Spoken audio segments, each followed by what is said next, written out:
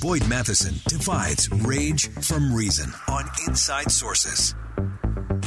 We've talked a lot about regulation, what that does in different markets and industries. We've even talked about child care regulations here in the state of Utah, rising costs, what that means. Now we're going to look at that from the national perspective in a way that will surprise you, and the impacts downstream and the ripples are really significant. And to help us do that, we're really thrilled to have joining us on the program Bethany Mandel, great writer, great thinker for Deseret News and Deseret Magazine. Now, Bethany, thanks for joining us. Thank you so much for having me. Great piece, and this is something that I have watched as someone working on Capitol Hill and what happens. And so first, just kind of give us the lay of the land in terms of child care on Capitol Hill. Yeah, absolutely. So I live in the swamp. I live outside of D.C. in Silver Spring, Maryland, and childcare is very expensive in this part of the country, and I have a lot of friends who work on the Hill. The majority of them try to live as close to the Hill as possible because the hours can be quite long. And a lot of them are moving out of the district because they can't afford childcare anymore. And a lot of that is because the city of Washington, D.C. has decided that everyone who works with children at a child care center has to have a college degree. If you are familiar with how difficult it is to hire anyone, or like a warm body on any given day, it's extremely difficult. But then to narrow the field so drastically and say you have to have a college degree, it's become next to impossible for anyone in D.C. Who works at a child care center to hire anyone. And it's become those costs have been passed down to families. And that's really difficult when you're on the Hill sort of making close to minimum wage, it feels like, when you're considering how many hours you're putting in. And so people with families are sort of faced with a choice. Do I keep my job, which I love and I feel like I'm making an impact, or do I prioritize my children? And, the majority of folks prioritize their children.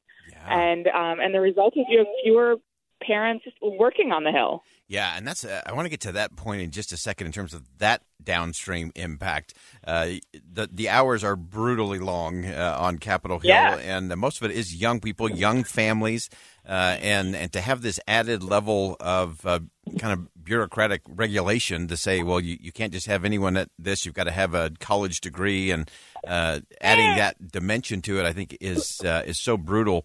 But now let's look at the downstream, because as you mentioned, some just are saying, hey, this just no longer works for us. And as much as I love really adding value to a senator's office or a representative's office or being on a committee doing important work for the country, people are just saying we can't do it. And so now we're not only losing great talent, we're also losing a really important perspective when it comes to policy.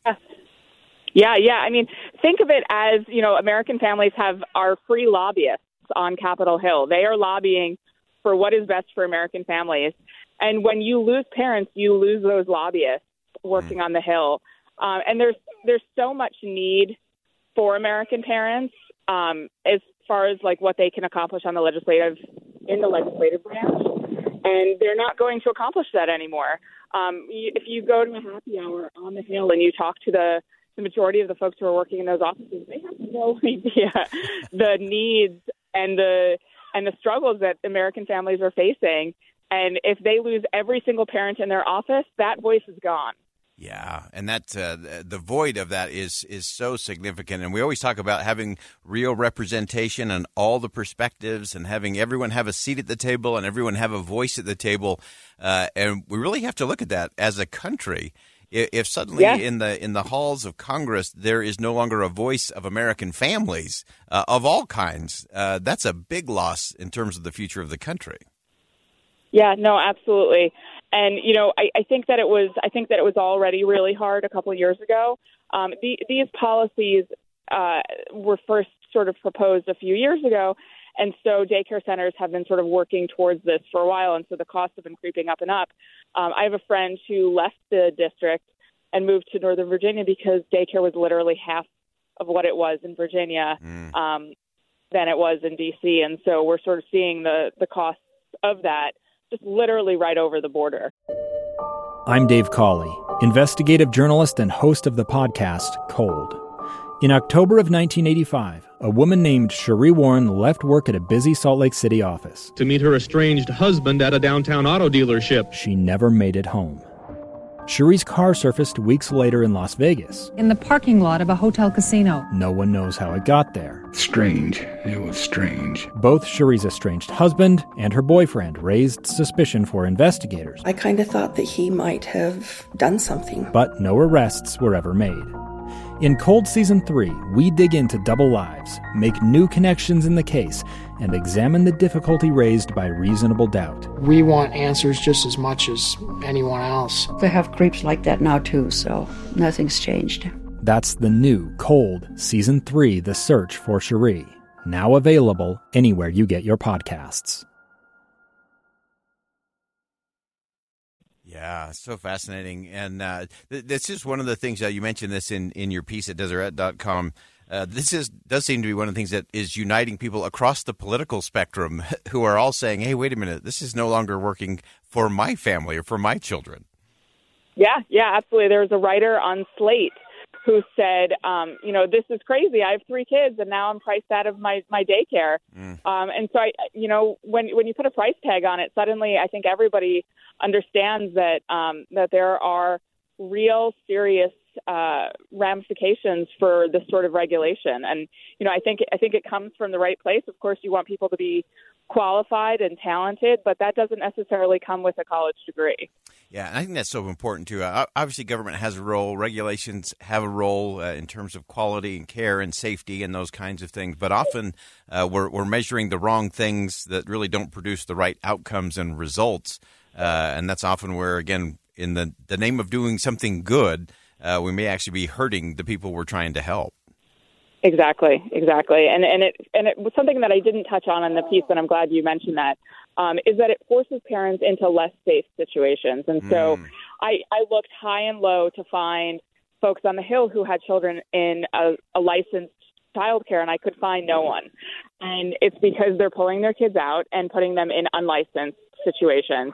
And, there's plenty of unlicensed situations that are perfectly safe and loving, but some of them might not be. And so, the parents who are still working on the Hill have decided to pull their kids out and keep them away from government intrusion because that's the only way they can afford care. And that's not doing anyone any favors. Yeah, absolutely. Last thing before I let you go, what are you watching and what should we be looking for moving forward? Anything that might tweak that a little bit or get some balance back to that? And again, what's the long term look like? So the Court of Appeals just upheld D.C.'s efforts to do this, and so this is it. There were a lot of folks fighting this for a long time, and the fight is pretty much lost. And so, I think that the folks that I know who are happiest still working on the Hill are working for members of Congress who understand that their staff have a family and that it's hard to raise a family in this part of the country. And so I talked to a lot of folks who said, me and my husband both partially work from home so that we can juggle our kids. And so, hopefully there are members of Congress who are keeping that in mind and have office-friendly policies for families. So important. Bethany Mandel, contributing writer for Deseret News and Deseret Magazine. And again, great thinking, great writing, and a great perspective in terms of what happens when we start losing crucial voices at the table and losing that perspective when it comes to public policy. Bethany, thanks so much for chiming in today. Thank you so much for having me. All right. Again, that's Bethany Mandel, and it's a really great piece. You can check it out at Deseret.com. And this is one that I saw and lived when I was a chief of staff in Washington, D.C. It is no easy thing to make sure that if you're working on the Hill and pursuing important things, either for constituents back in the state that your member is representing or just issues that you're passionate about, to know that your kids are in a good spot and that you can afford it. Because, again, as Bethany pointed out, if we're losing all of that great talent because they are choosing family, which they should, but we're also losing their voices and their perspective, and that is going to impact policy, which will most likely make it even harder moving forward.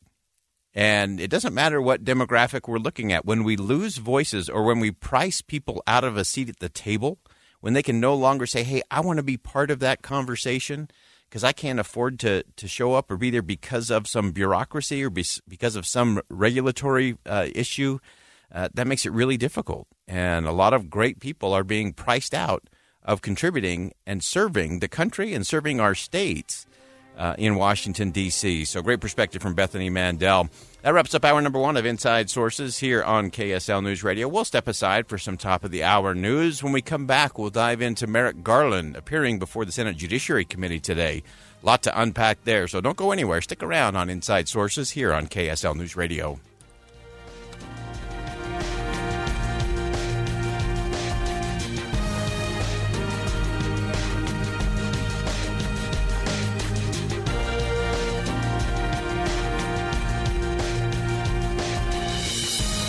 KSL FM Midvale, KSL Salt Lake City.